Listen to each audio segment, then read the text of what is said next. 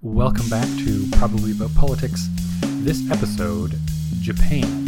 Yes, we're in Japan. Have we been to Japan? I don't think we have. I don't think so. I think we're really changing from recently we were talking about countries that are extremely non-urbanized with elections that last multiple weeks to reach all of the small islands and different regions in the country with extremely diverse populations and many different languages spoken. And now we're on Japan, which is one of the most densely populated and most urbanized countries on the entire globe. An island nation that doesn't border Indonesia somehow. 125 million people living in Japan, home to the world's most populous metropolis in Tokyo, with nearly 40 million people in one metro region. It's big. Truly an incredible country. Yeah, and they're having not like the biggest election, sort of an off-year election, as you might say, but definitely an election worth covering. Yeah, there's a lot to go over because Japan is a bicameral constitutional monarchy, which may seem similar to some countries, many of our listeners might know, like Canada or the United Kingdom. But the way they do their stuff is totally different, given that they have these staggered elections. They have the national diet instead of calling it parliament and senate or congress. The national diet made up of two different houses with a ton of seats in them, but not all those seats get elected all the time. But one slight bit of history for Japan, if that's okay, Kaylee. I think so. Needed, maybe. Okay. So Japan, you might think of it as a spot with emperors in like these cool wooden palaces, you know. So wood important in Japan. Did you know? 4 UNESCO World Heritage Sites protect natural value locations in this densely, incredibly urbanized country. Because when I think of Japan, I think of these like nice, serene forests with like a little like waterfall and like a little stream all the time. But it's so weird to me that I have that vision in my mind, despite also having the vision of like 40 million person Tokyo. Yeah. No, it's a contrast. Yeah, I think Japan to me is like a country full of contrasts because we think, I know what I'm going to talk about here is the like history of the emperor.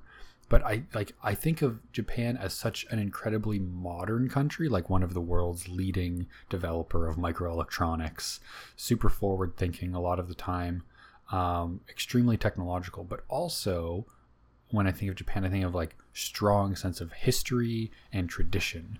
And it's really interesting to me how this country is able to kind of maintain these dichotomies of this like beautiful, serene nature that I picture when I think of Japan, and at the same time, these huge metropolitan regions. So they have a monarch, right? They have the emperor.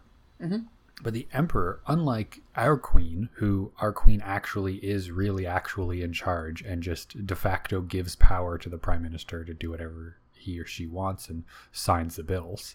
In Japan, the monarch actually super doesn't have power anymore, and in the constitution has a defined role really as a ceremonial leader and is the head of all of like the nation's orders and stuff, but doesn't actually have any power to overrule or not ratify new prime ministers coming in or presidents.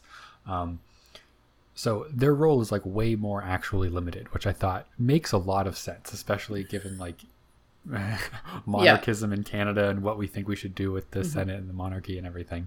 And this just makes sense. It's like keep them, good sense of tradition, but move forward, which I think is totally how I think of Japan. It's like keep the tradition, but also move forward. Yeah, I think, and it's also like, so some things that you're highlighting, like this idea that they have that sort of mix of like a parliamentary system, bicameral that we're used to, and then these off-year elections. And then also the fact that they have an emperor, but in a really scaled back role comes to how we can understand how Japan's modern democracy was formed out of World War II and the US's heavy hand in the development of what is their current constitution charter that guides how their democracy operates, and tries to and was specifically an effort to scale back the power of emperors in Japan, and ensure democracy in the future, but also that sort of off-year election cycle that we both mentioned is what you see in the US. They have off-year elections where half of the body goes out and is elected, and while another half remain for a few more years. So I think that's kind of an interesting chance to really bring in some of the history that it shapes where Japan is, and then also is shaping kind of a lot of conversations in this current election. So there is really a current emperor. He's a real guy. He's, I think, like the 120-somethingth emperor of Japan. And so I was interested in finding who was the first emperor of Japan. And wouldn't you know it, nobody really knows. Yeah. So there's this idea that in 660 BC, so in fairness, a long time ago to keep records, there was this guy, Emperor Jimmu. It's largely, I think, agreed upon that he was mythical. And it seems like the first 9 emperors of Japan that are recorded were mythical or semi-mythical, maybe didn't actually exist. And the first one who's like pretty sure that he mostly existed in the way that it's interpreted is Emperor Sujin in 148 BC. It's the first like actual person probably, which is still over like 2200 years ago, which is really wild that there's just this like continual line, which is like twice as old as the monarchy in England, which was amazing to me to find out. Yeah, we'll link it in the newsletter, but there is a very cool or fun YouTube video about the whole history of Japan, and it's worth taking a watch. But it condenses it into like, I think maybe 10 minutes or something like that. It's very impressive. I totally have forgotten about this video until you just mentioned it. Yeah. But yes, I watched this video is big, like, I don't know, like 5 years ago maybe. Yeah. It like came back. It was really popular. The history of Japan, yeah, as opposed to our 10-minute to 40-minute history of Japan that we're giving now. You can get it all condensed in greater detail and density of information in the history of Japan, and it's a song, so that's nice. But okay, so that's the emperor, scaled back role given the United States interactions with Japan post World War II. Current emperor, just a guy, does some ceremonial stuff. What really matters is the national diet, and half of the national diet is half up for election this year, on this day. So we're recording this as polls have opened in Japan but have not yet closed. And basically the House of Councillors is up for election right now, and it's half of the House of Councillors that's up for election. It is the House of Representatives that is up for election, which is the more powerful of the two houses. The House of Representatives, 465 seats elected by party list proportional representation. The house that's currently up for election is the House of Councillors, which has 248 seats this time around, and staggered different elections with 125 elected at a time of those 248.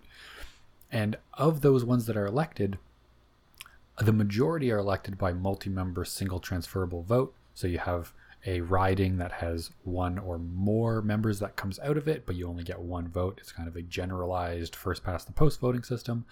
And then there is a smaller number of those 125 that are elected from open list proportional representation.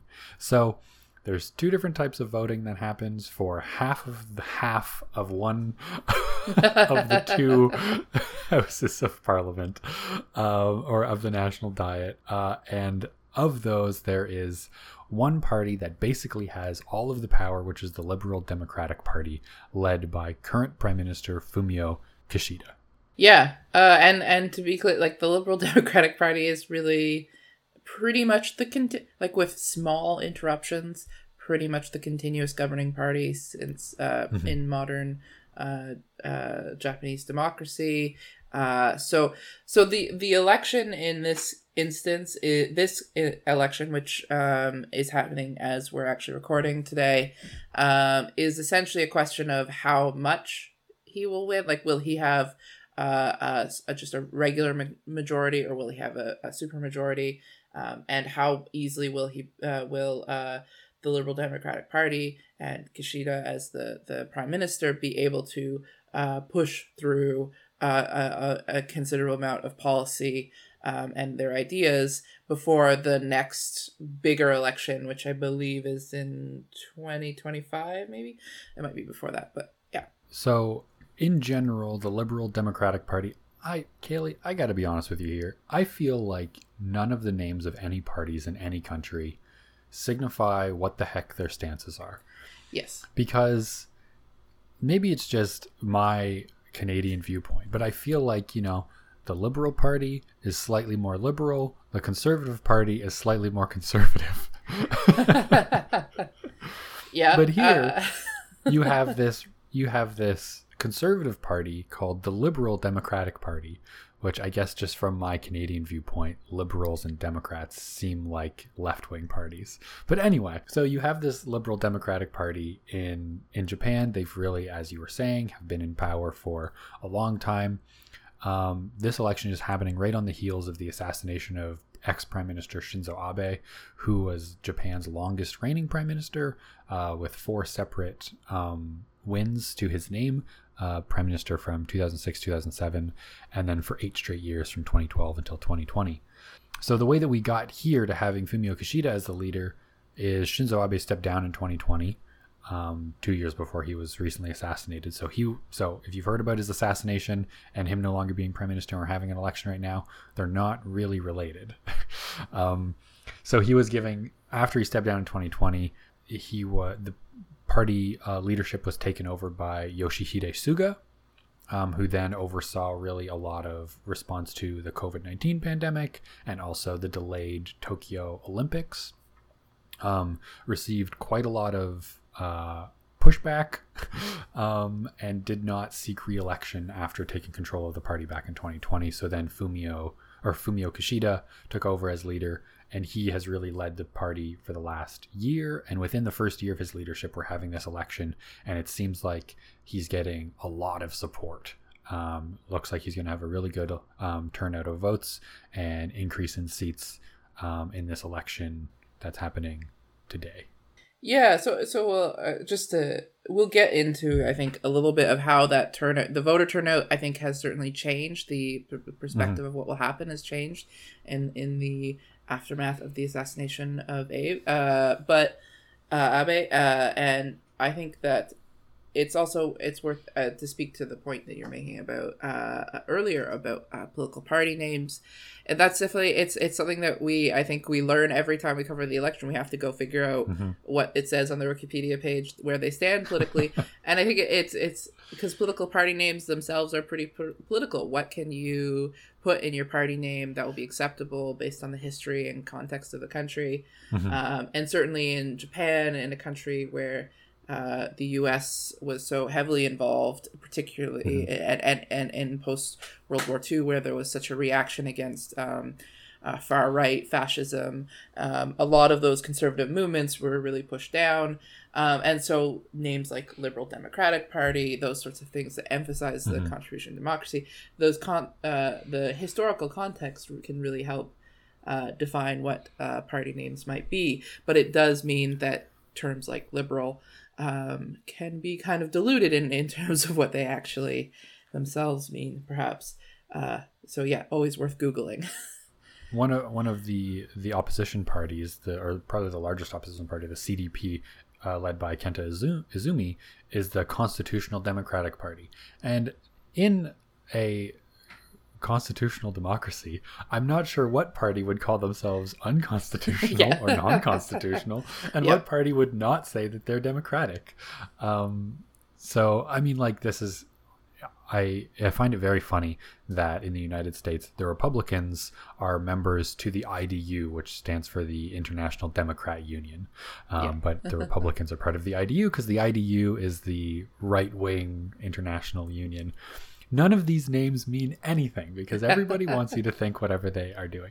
Anyway, so Fumio Kishida is the leader of the LDP. They are in power right now in both houses, supported in the House of Councillors currently as a coalition with the Komeito party led by Yamaguchi.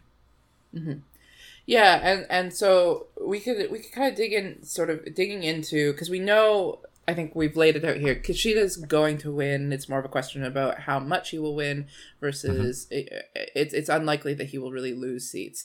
More likely he will in fact gain a considerable number of seats.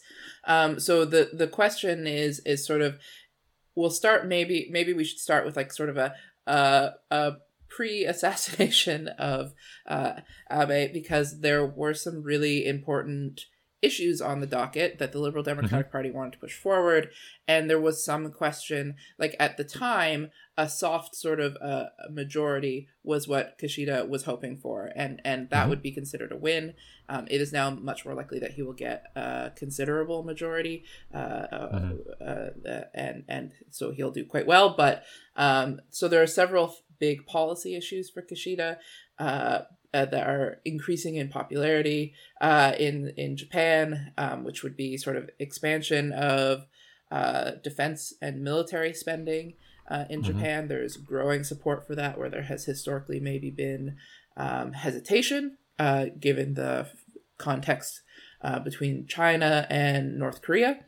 And then, as well as the expansion of the nuclear reactors for as a source of energy in Japan is another big hot button issue that has taken a lot of time for Japanese citizens to come on board with. And then I think the third thing, and the thing that the Liberal Democratic Party are getting hit on, and what the Constitutional Democratic Party was trying to emphasize, is the rising inflation, and the current, there's a 10% sales tax that supports the country's social security system, and really is hitting Japanese citizens particularly hard, Mm-hmm. as energy and food prices are soaring in the country. Yeah. So I think we can take those one by one, maybe talk about these three issues. To start with the increase in defense capabilities and defense spending of Japan, there is, so to contextualize this is not really the same as when, say, in Canada, the government is arguing about whether or not they're going to buy F-35s or not, and what type of new next generation warplane we're going to buy. So in Japan, there's a specific article in the Constitution, Article 9, that limits the ability of Japan to maintain offensive military forces. Mm-hmm. So it says that Japan is not to maintain any armed forces with war potential, and this was written by the United States, basically, right? Mm-hmm. So Japan does maintain forces with war potential, though, but they're called the Japan Self-Defense Forces, and there are no strictly offensive weapons that are maintained by the military. So examples are, there's no nuclear weapons, which most countries don't have nuclear weapons, but also no ballistic missiles. But I don't know how you define a weapon as strictly offensive. It seems like most weapons are quite offensive in nature. But so the push to increase military spending and the military capabilities of the country has really been part of recently assassinated ex-Prime Minister Shinzo Abe's existence in Japan. So since his time in office, he really wanted to push for this. And back in 2014, there was this reinterpretation by the Prime Minister of what Article 9 meant. And which allowed for this increase in defense spending rather than reopening the Constitution and removing the article, mm-hmm. just a potentially non-constitutional or unconstitutional reinterpretation of what that pretty simply worded article means. And that's kind of paving the way for this increase in defense, but also seen potentially as this vote of confidence in actually reopening the Constitution in the future at some point. Yeah, and so there's in order to make changes to the amendments to the Constitution, you need 2/3 of each chamber of Parliament, mm-hmm. And a majority in a referendum. And so there seems to be a real opportunity, as you're saying, this was something that Abe certainly had wanted in his long prime ministership and was never able to accomplish. There's some sort of people who point out that Kishida historically was not nearly as hawkish as Abe, which means more militaristic, more defensive, attacking in approach rather than a pacifist. And so there is this opportunity now because there are a number of more conservative leaning parties who are increasing in popularity. The LDP is going to likely do quite well. The Komito party, which supports the LDP and coalition governments, is going to likely make gains and supports opening the constitution. There's also the Japan Innovation Party and the Democratic Party for the People. And together, as long as they can combine to get 82 seats, they should at least, it looks like they almost certainly can, they should be able to open up the Constitution. And that's maybe fair. It hasn't been revised in 75 years, and it was written by the U.S. And I think that there's inherently sort of a tension in that and in wanting to update a document, because maybe, unlike some other countries that are maybe making a lot of news headlines lately, constitutions can be revised and don't require old interpretation. Yes. And so that 2014 reinterpretation of the article has basically allowed Japan to now say that, okay, we can't have offensive roles for ourselves, but we should be able to defend our allies if they are attacked as well. And so it's kind of given this wider breadth of capacity to the military, basically, since 2014. Yeah. But anyway, it seems like there's potential actually for this to happen. If not actually reopening the constitution, it seems like there's a very strong vote of confidence in Japan for this continuation down the path that they are currently on. And just a side note, these kind of midterm elections, which unlike the United States is just in a constant state of election campaigning, and so much of them go up for election every 2 years, it seems like having this kind of like 1/5 of the elected body go up for election like mid-cycle, rather than in Canada having this like, okay, we're going to have a minority election again, and it's basically just like an easy way for confidence to be like reestablished in the government and see like generally which way the winds are blowing and then move on, instead of having like an entire thing. This seems kind of like an interesting way to do it instead of I think the only thing to raise with it is just you don't want an election to seem less important than other elections, especially in terms of turnout, which is something that I think we both read about in Japan, with like there tends to be very low youth vote turnout. So I think that's defined as anyone in their 20s or younger who's voting, and that's a big problem, because there is the older vote, which we see. I think we've talked about this in other elections. They tend to turn out very consistently no matter the election, and Japan, even in major elections, struggles to get younger people out to vote. And then the article we read actually pointed to that year over year, every time the youth vote turnout drops, there's a 1% drop. It is actually costing people in that age bracket money. I think it was 78,000 yen, which is about $575, which is just sort of an interesting encapsulation of how of this, like the real challenge of getting youth vote out, but then also that there is a cost to it, that increasingly politicians are turning away from servicing them with policy. Yeah, I think we see this a lot. It's this actual monetary value on young people not voting is kind of an interesting way of looking at it from like a strictly economic viewpoint of whether or not this group is being served and how the taxation is impacting different age groups and different earning potentials, and whether or not certain benefits are afforded to seniors or not. Because I think in a lot of places you see that it's like your general ideologies that are held by younger people and older people. It's like if you don't vote, then your general ideology is not going to be supported by politicians or represented. But seeing that not just your ideology of whether or not, you know, homeless shelters are opened near you or not, is really different than seeing like, this is actually going to cost you money because we're going to put policies in for other people and not for you, is a really powerful way to look at that. And if, you know, if anything motivates folks, it is money. Yeah. Or free ramen noodles for 2 weeks, right? Yes, that's there's a ramen shop a collection of ramen shops offering free noodles in the article, which we will link in the newsletter if you want to sign up for that. But and I think that makes a lot of sense to me. I think we can really see it reflected in the campaign issues.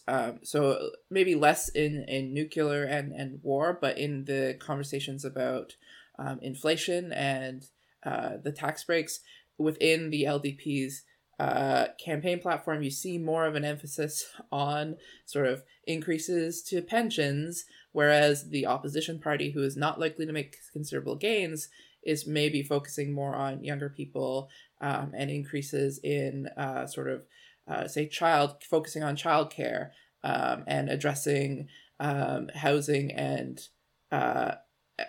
and wage increases that match inflation and those sorts of things. So it's just like the issues that matter are in strict monetary ways are really being reflected in an election that is particularly having a conversation about specific financial changes in Japan, I guess. Yeah.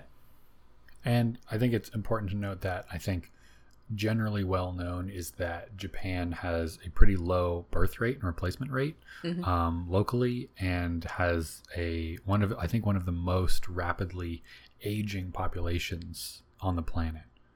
Maybe other than, like, I don't know, Vatican City is probably generally older as far as countries go. But it's a very old population generally in Japan.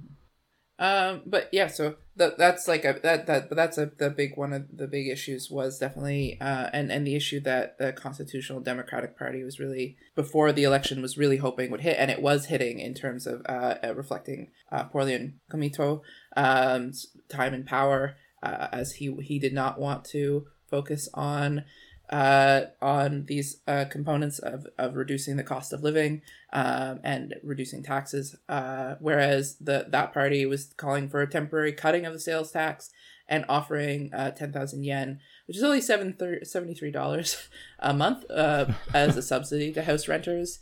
But you could see that there is like an attempt to appeal on the increase in cost of living in Japan.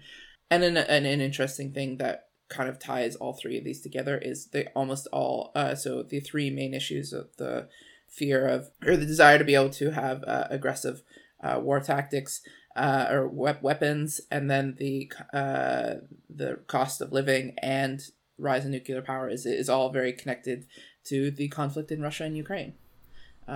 They are all in response to that, pretty much. You say $78 a month is not so much, but that's more than like the maximum GST rebate in Canada, I think. That's true. Yeah, no, it definitely would be useful, especially you're offering it every month. But I know that my rent is a good deal higher than $73. So, and I imagine in Tokyo it is a good deal higher than that too. I have heard that in Tokyo rent is relatively expensive, from what I've heard.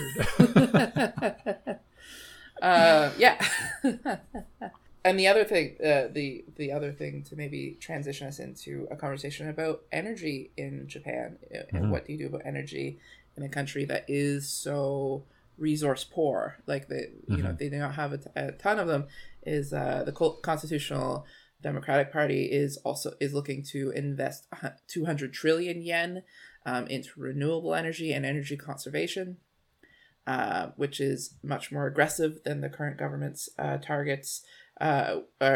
Approach, and the targets of the Constitutional Democratic Party would be to cut greenhouse gas emissions by 55% or more from 2013 levels, whereas the current government is targeting 46% by 2030. But this is kind of an interesting point because it is about diversifying energy sources in Japan. Again, as I said, tend to be fairly resource poor, are currently very dependent on oil and gas from Russia, and are sort of hamstrung in terms of participating in the conflict there, or supporting Ukraine in the conflict by Russia's threats to entirely cut off their supply. This issue really came to public awareness, I think, because in June the government actually had to issue warnings to reduce energy consumption because they were running out, and it was an incredibly hot June in Japan. So it's really raised the question of energy to the forefront of voters' minds. But it certainly exists in conversation with the Fukushima disaster a decade ago, which has really halted. There's something like, what did they say? There's like only 10 of Japan's nuclear reactors are operational compared to 54 before 2011. So they've been very slow to rebuild those. And Kishida's Liberal Democratic Party's plan to address that is to boost nuclear power back to about 20 to 22% of Japan's mixed energy by 2030. Okay. Yeah. Currently, Japan is one of the largest emitters of carbon dioxide in the world, top 5. A reasonably good environmental performance index of 20th in the world, but very limited in options, really, other in domestic options for energy production in the country. It really raises the question of what do you do when you're an island? Because similar conversations we're having when we talked about a lot of countries who are trying to decide their future in terms of access to resources and growing into future needs. Yeah, it really complicates things when you're so limited in what you can do domestically in your region. Very opposite to something like the United States, where they have such huge amounts of natural resources to support themselves with so much land. So did you want to mention any concluding remarks about maybe how this election, as we mentioned, we have these smaller elections that sometimes are seen as potentially less important. Is there any long-term effects potentially of this smaller election, especially given the recent news after the assassination happened this week, and how that might affect things? Yeah, so I think we've hinted at it or said it directly a few times throughout, but with Abe's assassination, it is going to change the outcome of this election, and the outcome of the election is going to result in very big policy choices being made. Now, I guess if it increases voter turnout, that's great. But I would say that we've seen it sort of before, where if something happens, maybe it's not a political assassination, but something happens, and there becomes this sort of idea that in order to defend democracy, you now have to go out and vote. But then taking that a step further and saying you then, in the situation of Abe, you have to go out and vote for his party and his candidates. Because he was assassinated and this was an attack on democracy, and sort of how do these tragedies get sort of put into the democratic process of voting, and what does that mean for citizens we've gone over what are 3 really important issues for Japan that will decide the future of the country if the government is putting them into place. And they're divisive. There were many people who are really terribly affected by the result of Fukushima, and so and maybe that will be a very well thought out and gradual process. It sounds like it's not going to be a rapid process, certainly, but that would be certainly important to consider. There are many people who do not respect Abe's perspective on Japan's war in World War II and his desire to increase, when he was alive and serving as prime minister in politics, increase respect and action of the Japanese armed forces, and many Japanese people who would say that he had really problematic views about Japan's involvement in that conflict, and that'll affect the outcome of Japan's defensive and military capabilities, which is important to consider. And then, as we were saying, just from a wallet perspective, there are people who are not being well served necessarily by the current economic practices in Japan. But they may now end up voting much more heavily and give much more power to a specific party on the basis of the assassination.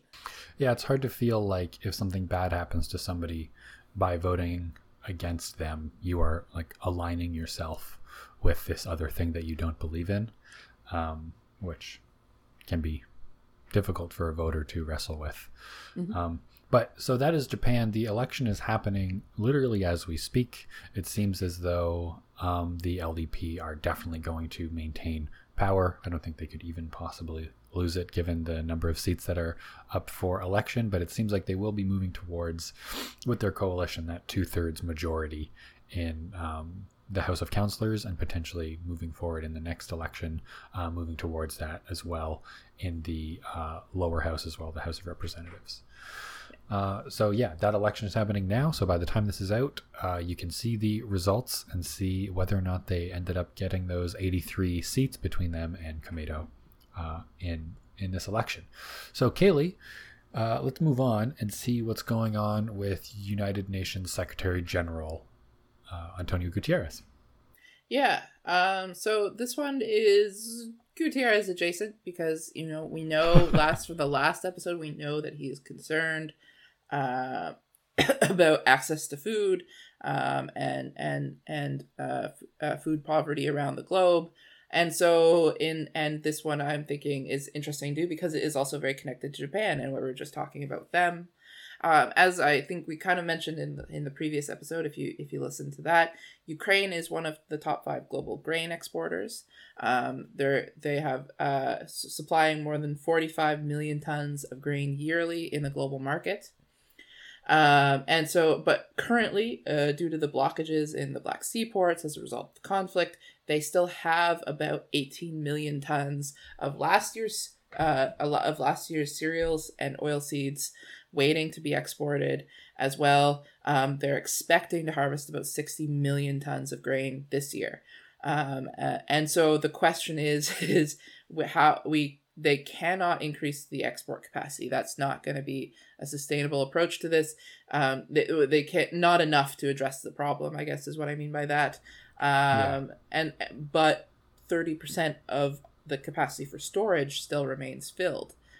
So the FAO, I think this is kind of an interesting thing to bring in, the ways that the UN and organizations associated with under the umbrella of the UN, like the Food and Agricultural Organization or the FAO, are going to try and increase the storage capacity of Ukraine and the options. And this is an entirely Japanese funded project. They're offering $17 million to support providing grain sleeves, grain loading, unloading machinery for smallholders, containers, etc. And they're also going to try and work and increase export capacity, but the main focus is on storage. And as we were talking about in Japan's election, this is a really a project that makes sense for them to be funding because they are being very strongly hit by the rise in food prices that are resulting from the inability to get grain out of the Ukraine.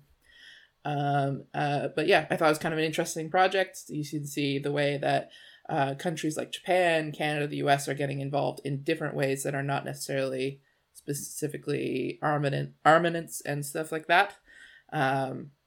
But also this sort of technical support that often the UN and its associated organizations are providing in these situations. Right. And this is a story that seems like it might actually happen and is not a 100-year timescale for the United Nations to be undertaking. No. Yeah, you can pretty quickly take that $17 million and go spend it on some storage. Okay, good update. Hopefully that works and goes forward. I have some pretty. I guess you have the fun, good news. I guess this week for United Nation news. Space not usually news. Our role. Space news. Space news. Let me tell you, Kaylee, is pretty negative this week. Oh. Because researchers have determined when lice first moved from birds to mammals. Oh no. So I guess we're just thinking about something that you don't normally typically want to think about. But anyway, I won't keep the suspense around. It was 90 million years ago, and it was the ancestor to modern elephants. And so basically lice, which we don't really think about, but I think are really a defining feature of mammals. We all have hair. There's lice that live in hair. The lice seem as though they evolve hand in hand with mammals over the last 90 million years. They've jumped from different types of mammals back and forth 15 times. There's over 5,000 species of lice. I'll link the article. It's pretty interesting just like to read all of the different history of lice. But from what I could gather, it was really difficult to actually find out when the first lice came into mammals, because they go back and forth like this so many times, and because they change mammals and hosts so much, and they themselves change so much, and they also have a symbiotic relationship with bacteria inside of the lice body, that extracting actual DNA just of the lice over time is really, really complicated. But given these advancements in DNA technology, this group of researchers was able to find lice moved into the Afrotheria mammal clade 90 million years ago. But the actual cool fun fact about this is that lice are the okay, it's hard to say that this is a fun fact, but lice are the only true insect that live in water. They live underwater on seals, because seals used to be mammals on land. And then when seals went back into the water, because lice are so intertwined with what mammals are these days, the lice that were on the seals evolved to also be little water-going little creatures, so they could keep sucking that blood of that seal. Yeah, what tenacity. Anyway, that's the tree of lice, is what this article calls it. What a heartwarming. Really, I think that your perspective is a heartwarming story of a persistent and ongoing relationship that is, definitely has really its beautiful downs. thing. Yeah. Anyway, that was this episode of Probably About Politics on the minor Japanese election happening for the House of Councillors there, happening today on July 10th. Also, a little bit of good short-term news from the United Nations and a brief history of lice on Earth. If you have anything to say back at us, send us a tweet at ProbPolitics, or follow us on Instagram at the same handle, or send us an email at probaboutpolitics@gmail.com. We love you all. Love you. Thanks for listening.